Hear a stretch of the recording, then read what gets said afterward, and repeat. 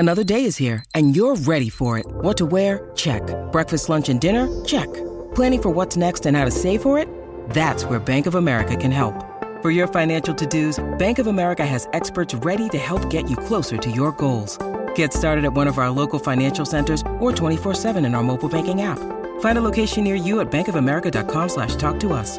What would you like the power to do? Mobile banking requires downloading the app and is only available for select devices. Message and data rates may apply. Bank of America N.A., member FDIC.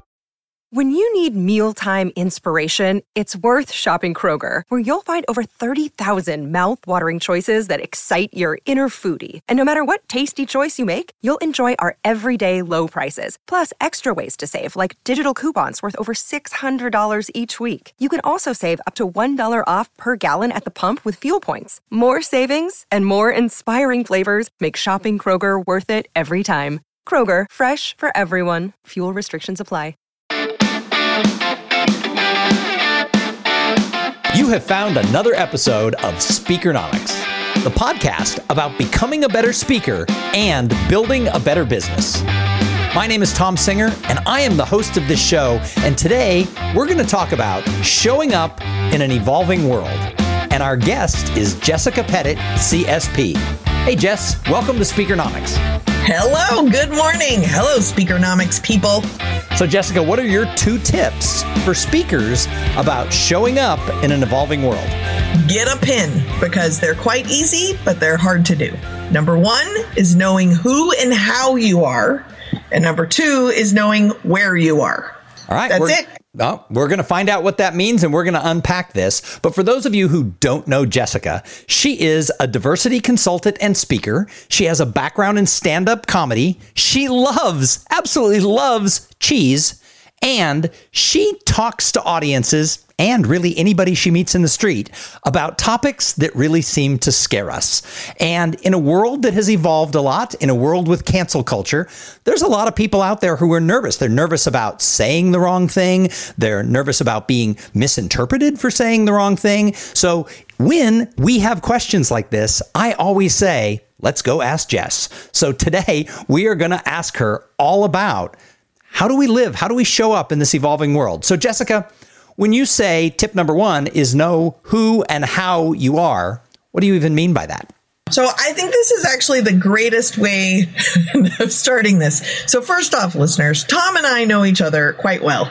And so, Tom, you may or may not be aware that as of recently, there's a phrase going around about being stale, pale, frail, and male. Perhaps you're aware of this. Ouch! You just described me. Maybe not so frail, but okay.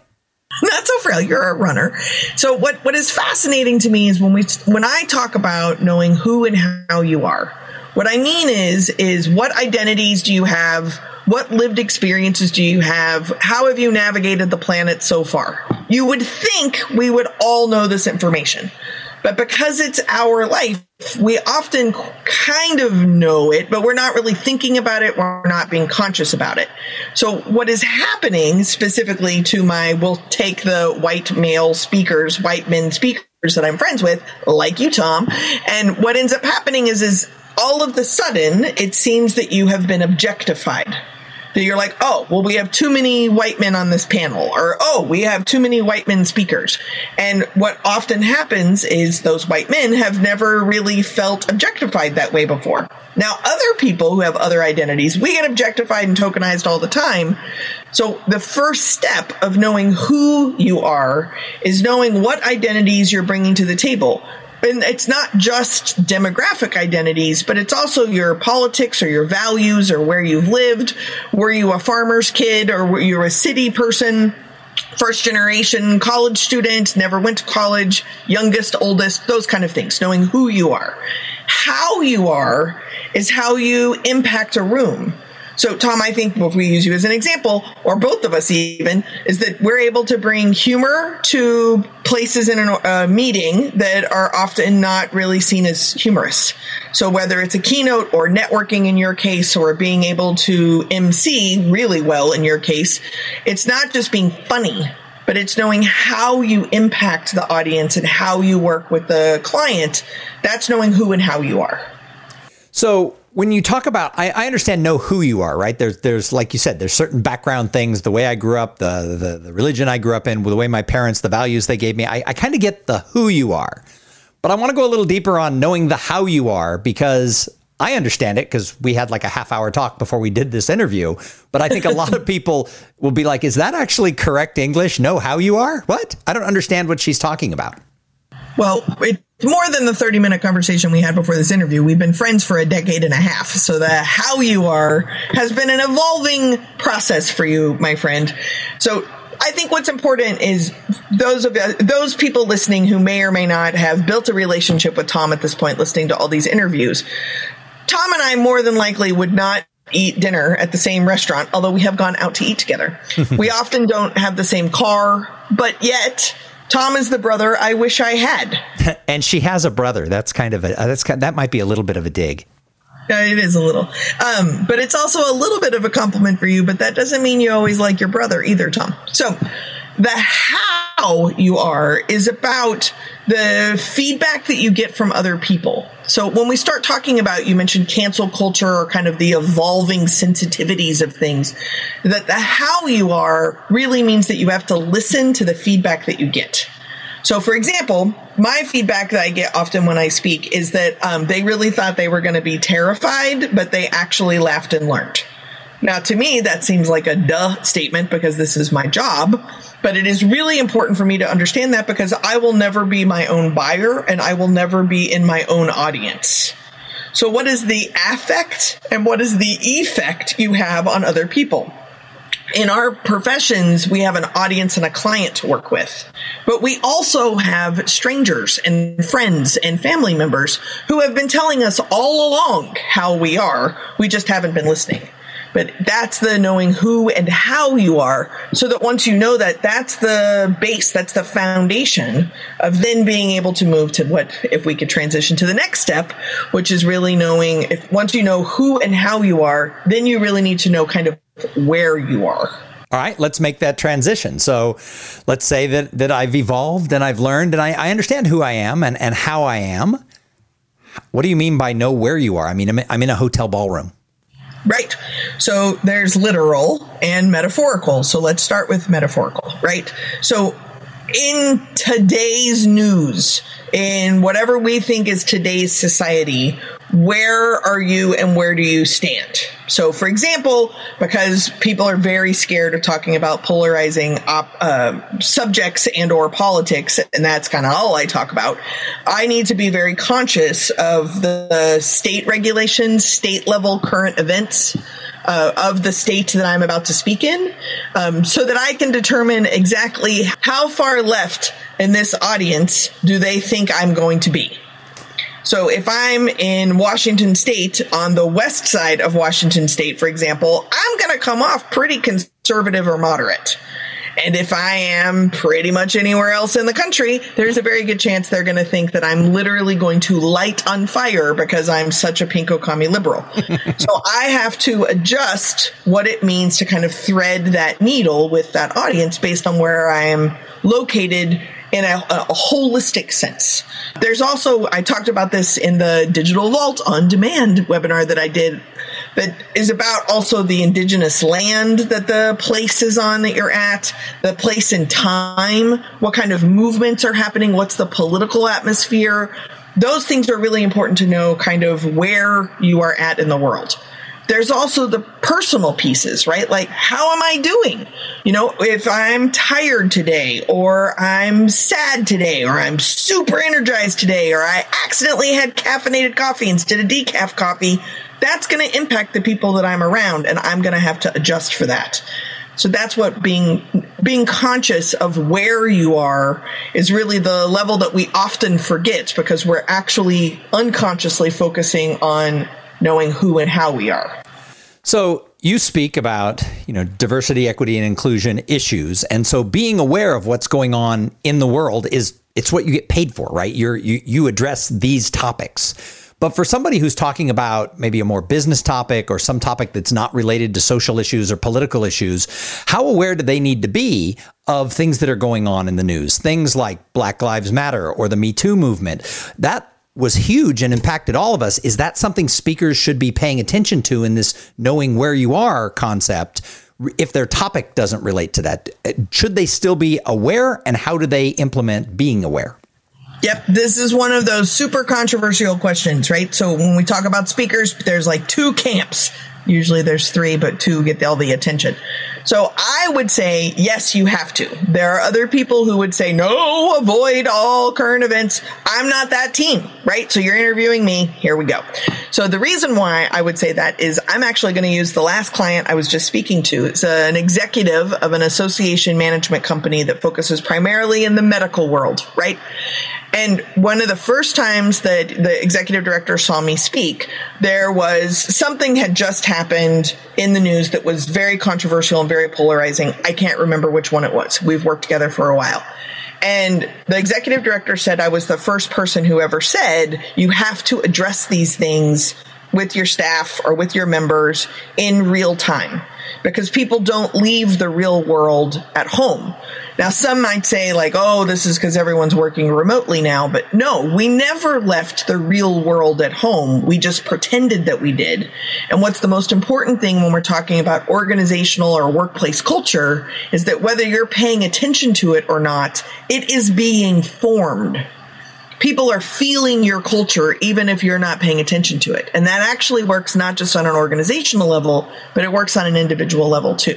That's why we have to be conscious of the culture we're kind of putting out or that we're used to, and then how that changes based on context. So for speakers who don't deal in those political issues and things like you do, what are just some tips for them about knowing where they are when the where they are is a world that is evolving and changing? A world that's evolving. Again, literally, especially if you're in a hotel, try a local newspaper, right? So even if you check in really, really late at night, there might still be a copy of yesterday's paper laying around. So what is on the cover?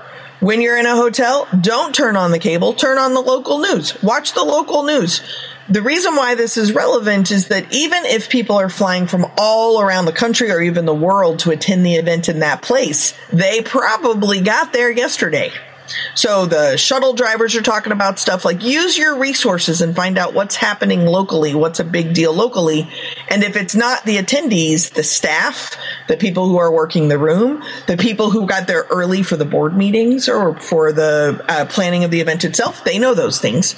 Then there's also the national news and the international news of what's going on. You can be an accountant speaking about the importance of Excel. I feel you, right? And you still need to know what might be in people's feeds on their phones and their pockets, because they're paying attention to what is happening with their families, what's happening with their coworkers or their employees. You need to know this information. So going back to your first tip about, knowing who and how you are, how do people take stock and maybe evolve and change themselves in this world? That is a very good question. And again, Tom, because we have been friends for so long, I think you're a really great example of it too, is that you actually have to stop and think and process with yourself.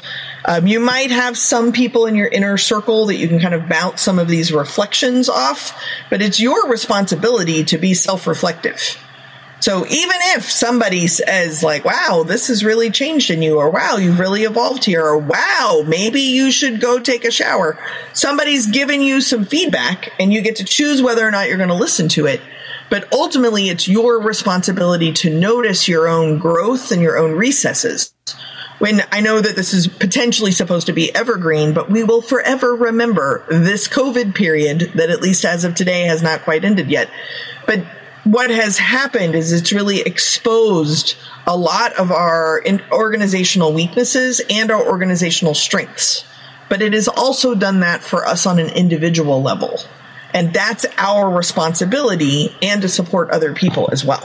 So, in fact, you used me as an example. So my daughter, Kate, who some people in the NSA world know, she says, I'm a better person because Jessica is my friend. And you can interpret that however you want, but that is Kate's line about my friendship with Jessica. So, Jessica, you're going to be one of the keynote speakers at Influence 2022 in Nashville this coming July. And that's Nashville. That's why we wanted to have you on Speakernomics, because we're really excited that you're going to be this keynoter. Tell us a little bit about your keynote and where you're going to go with that and what people can expect from you.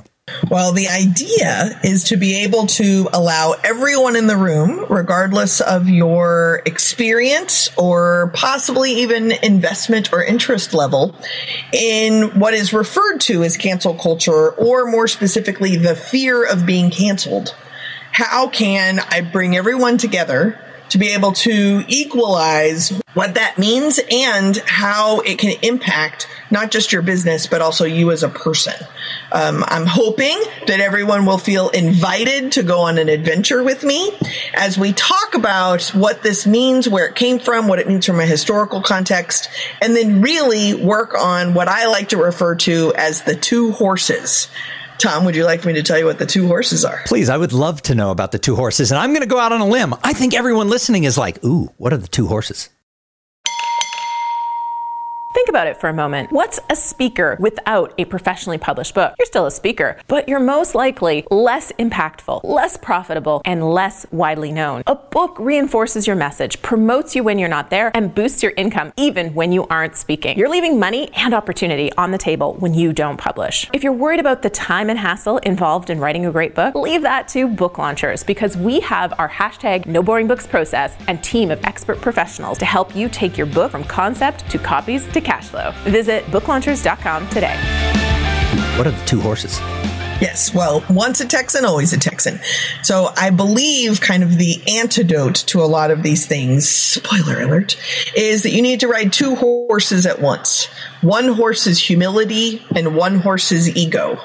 And when we start talking about self-reflection, what's important to notice is the patterns of when you show up on each horse, and to listen to other people, because if you spend too much time on one horse versus the other, you're not getting anywhere, right? So when we think about our speaker audiences and our speaker friends, we all know friends who spend way too much time on the ego horse. Way too much time. Get off that horse. It's tired. But we also know people who spend way too much time on the humility horse. You have to be able to use both, right? When I'm on my ego horse, I'm writing copy for my website and I look like a baller. And when I'm on the humility horse, I'm also learning. I'm increasing my own knowledge of my own expertise. I'm receiving feedback. I'm being humble, right? So humility and ego, both are needed, but not just one at a time. Ooh, so I love this whole idea of humility and ego, and that you have to find the balance. You have to ride both horses, as Jess would say, at the same time. Now, there's a lot of people out there who say, oh, I don't have an ego. I don't know how you become a professional speaker if you don't have a little bit of an ego, because you've got to have that part that gets you out on stage. But a lot of people try to only live in that humility. I'm just here to serve. Talk about that balance. How do you get the balance? Because I think you're right. I think that you have to be able to have a little bit of that ego to be successful in this business. But sometimes people they're just really... That's their whole image. The humility horse has been left in the barn. So how do you find that balance? Sure. I think that a lot of times in our organizations, regardless of, where you're at or how much money you're making, nobody really would be, well, I guess that's not true. Somebody probably would be. But I think a lot of people get into this because we care about our message and we want to leave the world a better place. That's totally fine. Where the controversy comes in is, are you willing to admit that you are living in a capitalistic society and you have to run a business, which then leads into building a practice, which leads to like succession planning and continuity planning and those kind of things. I've lost people. If I've lost you, it's because you're here to make the world a better place, and it's not about that. But what ends up happening, whether you want to admit it or not, is that how are you going to make the phone ring?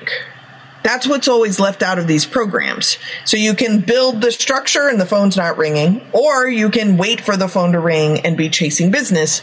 But doing one only for too long will actually not allow you to share your message and or pay your bills. You're going to have to do both.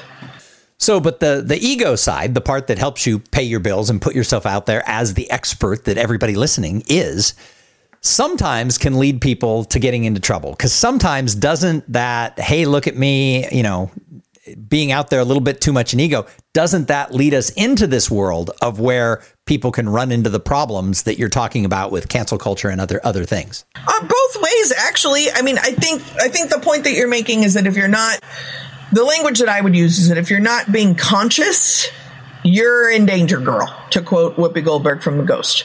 What I think is relevant, I heard this actually last week, and I think that this is relevant. So what is the difference between fear and excitement?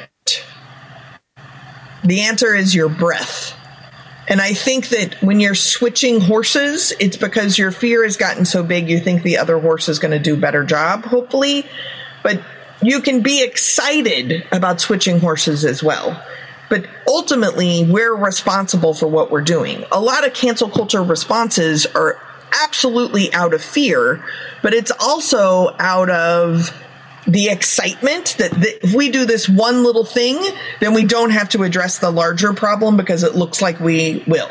And that's how you get to like tokenized kind of one-off statements or movements or decisions, because they also are not really rooted in responsibility. So navigating between fear and excitement involves ego and humility. And really only you individually, me individually, can do that. And that's why the work is hard and why most of us don't do it. So what are some real mistakes that people are making? And let's go for that, white male speaker audience.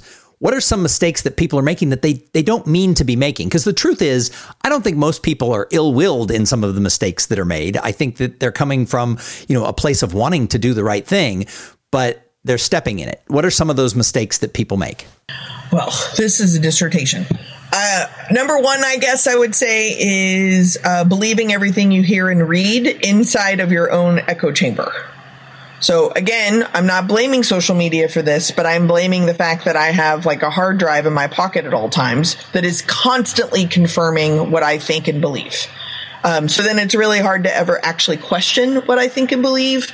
If we do a shout out to an OG Mother Teresa who had a lot of problems, but one of the best things that I learned in my archival research on her was that she questioned her own beliefs.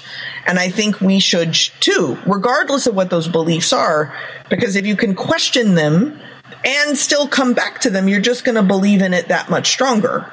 It is also possible along the way you might make some edits. But questioning your beliefs and coming back to them, now you know why you believe what you believe. And getting outside of that echo chamber can also help you do that.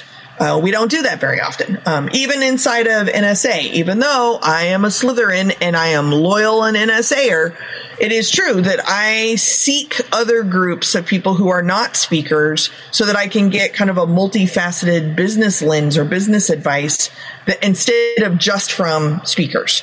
Because I have to get out of my own comfort zone. That's one of the things I missed the most when the shutdown happened, is that I didn't have access to local news and local newspapers anymore. So I had to go find them and seek them out.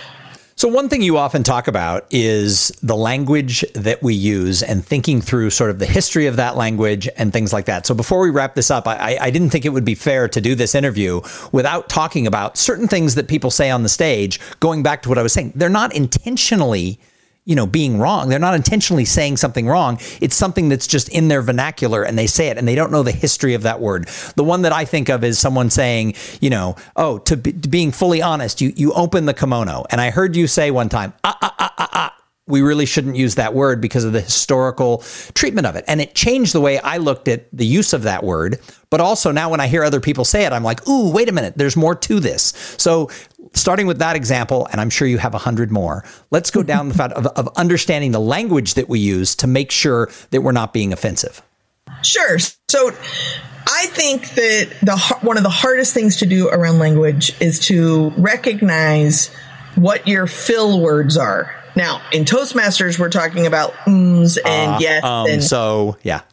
And mine is, I bring this to you. That's what I'm thinking. When I say that, I'm bringing this to you because I don't know how to fill the gap between the idea I just said and whatever's about to happen. So that's not what I mean by fill language here. What I mean are the idioms. And so when you're like, oh, my grandmother used to say that. Tip number one, your grandmother's older than you. So what did that phrase mean then? And do some research on it. When you do research on it, it doesn't mean you have to delete it. It just at least take responsibility for why you're using those words, right? So if we take the open the kimono example, so Tom is dashing 6 foot something, right? Dashing San Diego, loyal Beta fraternity brother, friend of mine. So for you to say, oh, we're going to open the kimono here. First off, it usually comes with this hand gesture of literally opening like a bathrobe, right? So when you do a historical review of what that means, one, you're all of a sudden talking about enslaved sex trade, and you're talking about a naked woman who may or may not consensually be naked in front of you. Tom, that is not what you meant. What you meant is like a behind the scenes.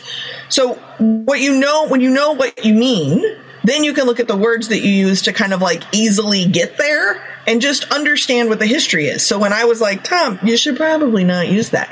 One reason you shouldn't use that is because knowing who you are and how you are, it would be inappropriate for you to say, let me open my kimono. And number two, when you know the history of why that would even be happening, that it's a distraction from where you're going. You don't need to say it. So you can actually say what you mean is, let's dive into that a little deeper, right? When you know those things, then you can intentionally use them or not. Now, I always get called out for this because some people actually talk about the history of idioms. Great. So when you're going to talk about the history of idioms, first off, excellent niche topic. I'm sure there's lots of money in this. But you can warn people what we're going to be doing today is talking about things that have an offensive history and why are they still here and what are we still using them for. Now you've set the tone and the context, so now people know what to expect. So what are a few other things that maybe just are used a lot that makes you cringe? Well, everything makes me cringe because I'm a delicate snowflake, don't you know? Very few things actually make me cringe. I think that it's the rule of thumb is the one that gets called up the most, and it actually got called up on the webinar as well, which literally has a translation to a legal precedent of how big of a branch you could beat somebody with as long as it was smaller than the width of your thumb. That is not what you mean. What you mean is what is typically acceptable. Fun facts, that is actually what that means. But you don't have to say that anymore, right? So I encourage people to use the Googles. It's free. So when you hear a little thing, just Google it in and learn about it and see if you still want to use it or you still don't want to use it. There's a lot of references to, if you think about how stereotypes will work, when you're starting to describe someone in a negative way, a lot of them will come out. So maybe you're using lame or crazy or insane. Those are words that you should only be using if the person identifies that way. Otherwise, don't. I'm really bad at that one. So I have to monitor and try to figure out, like, how am I editing my language? There's also a lot of things when you think about lazy or if you think about poor or uneducated. What you're trying to say is lazy, poor, or uneducated. But how we say that usually are a little bit more, we just think it's a little comedy, a little comic relief, but it's usually deeply rooted in oppressing other people.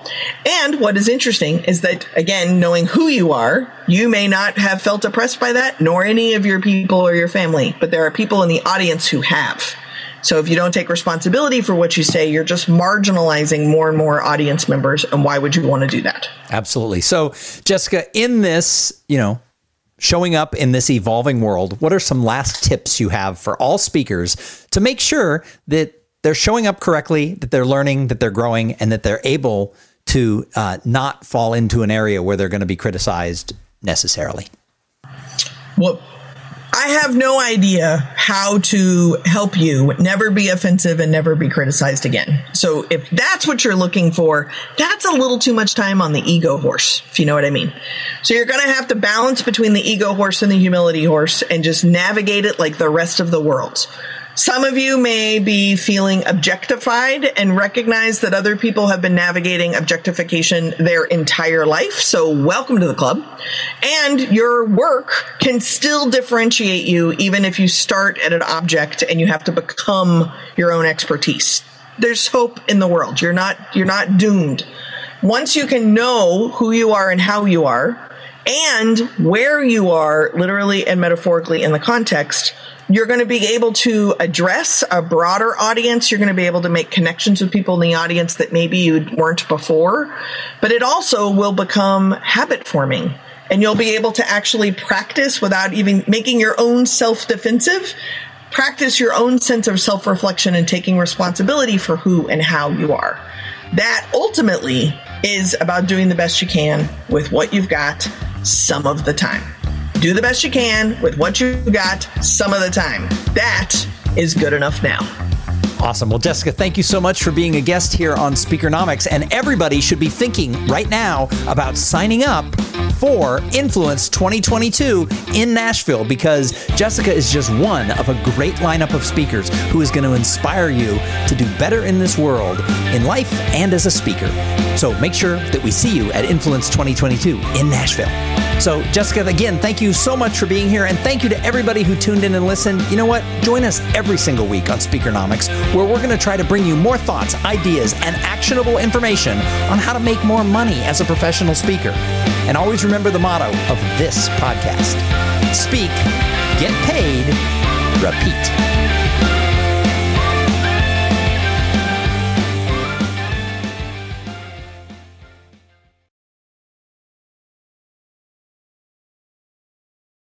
This podcast is a part of the C-Suite Radio Network.